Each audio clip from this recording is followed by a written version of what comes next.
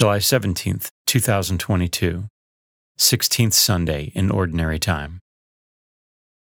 A reading from the book of Genesis. The Lord appeared to Abraham by the terebinth in Mamre, as he sat in the entrance of his tent while the day was growing hot. Looking up, Abraham saw 3 men standing nearby.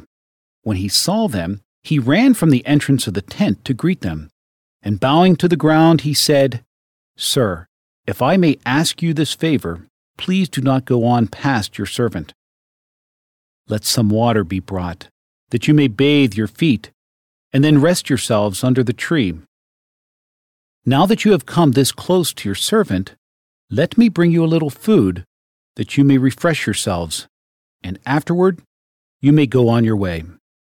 The men replied, "Very well, do as you have said." Abraham hastened into the tent and told Sarah, "Quick, 3 measures of fine flour, knead it and make rolls."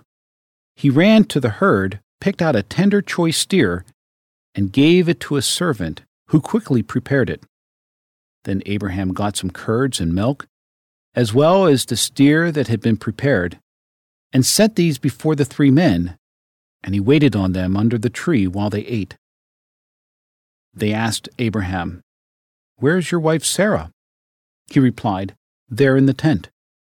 One of them said, "I will surely return to you about this time next year, and Sarah will then have a son." The word of the Lord.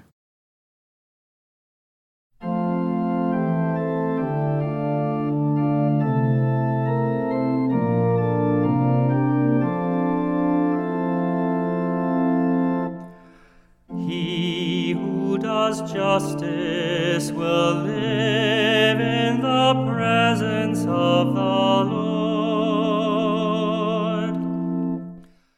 He who does justice will live in the presence of the Lord. One who walks blamelessly and does justice, who thinks the truth in his heart and slanders not with his tongue. He who does justice will live in the presence of the Lord. Who harms not his fellow man, nor takes up a reproach against his neighbor, by whom the reprobate is despised, while he honors those who fear the Lord. He who does justice will live in the presence of the Lord. Who lends not his money at usury, and accepts no bribe against the innocent. One who does these things shall never be disturbed. He who does justice will live in the presence of the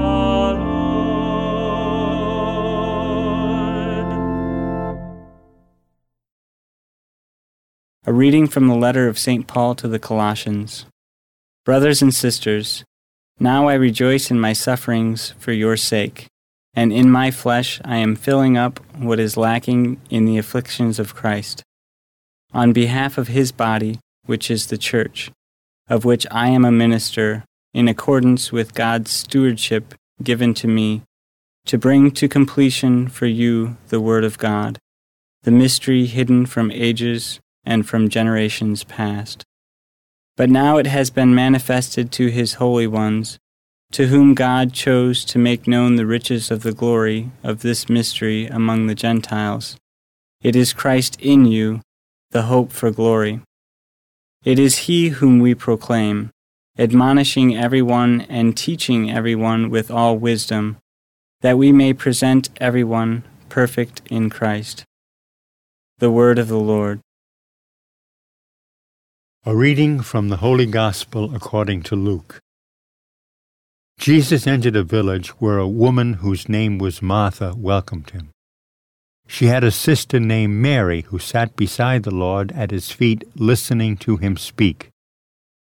Martha, burdened with much serving, came to him and said, "Lord, do you not care that my sister has left me by myself to do the serving?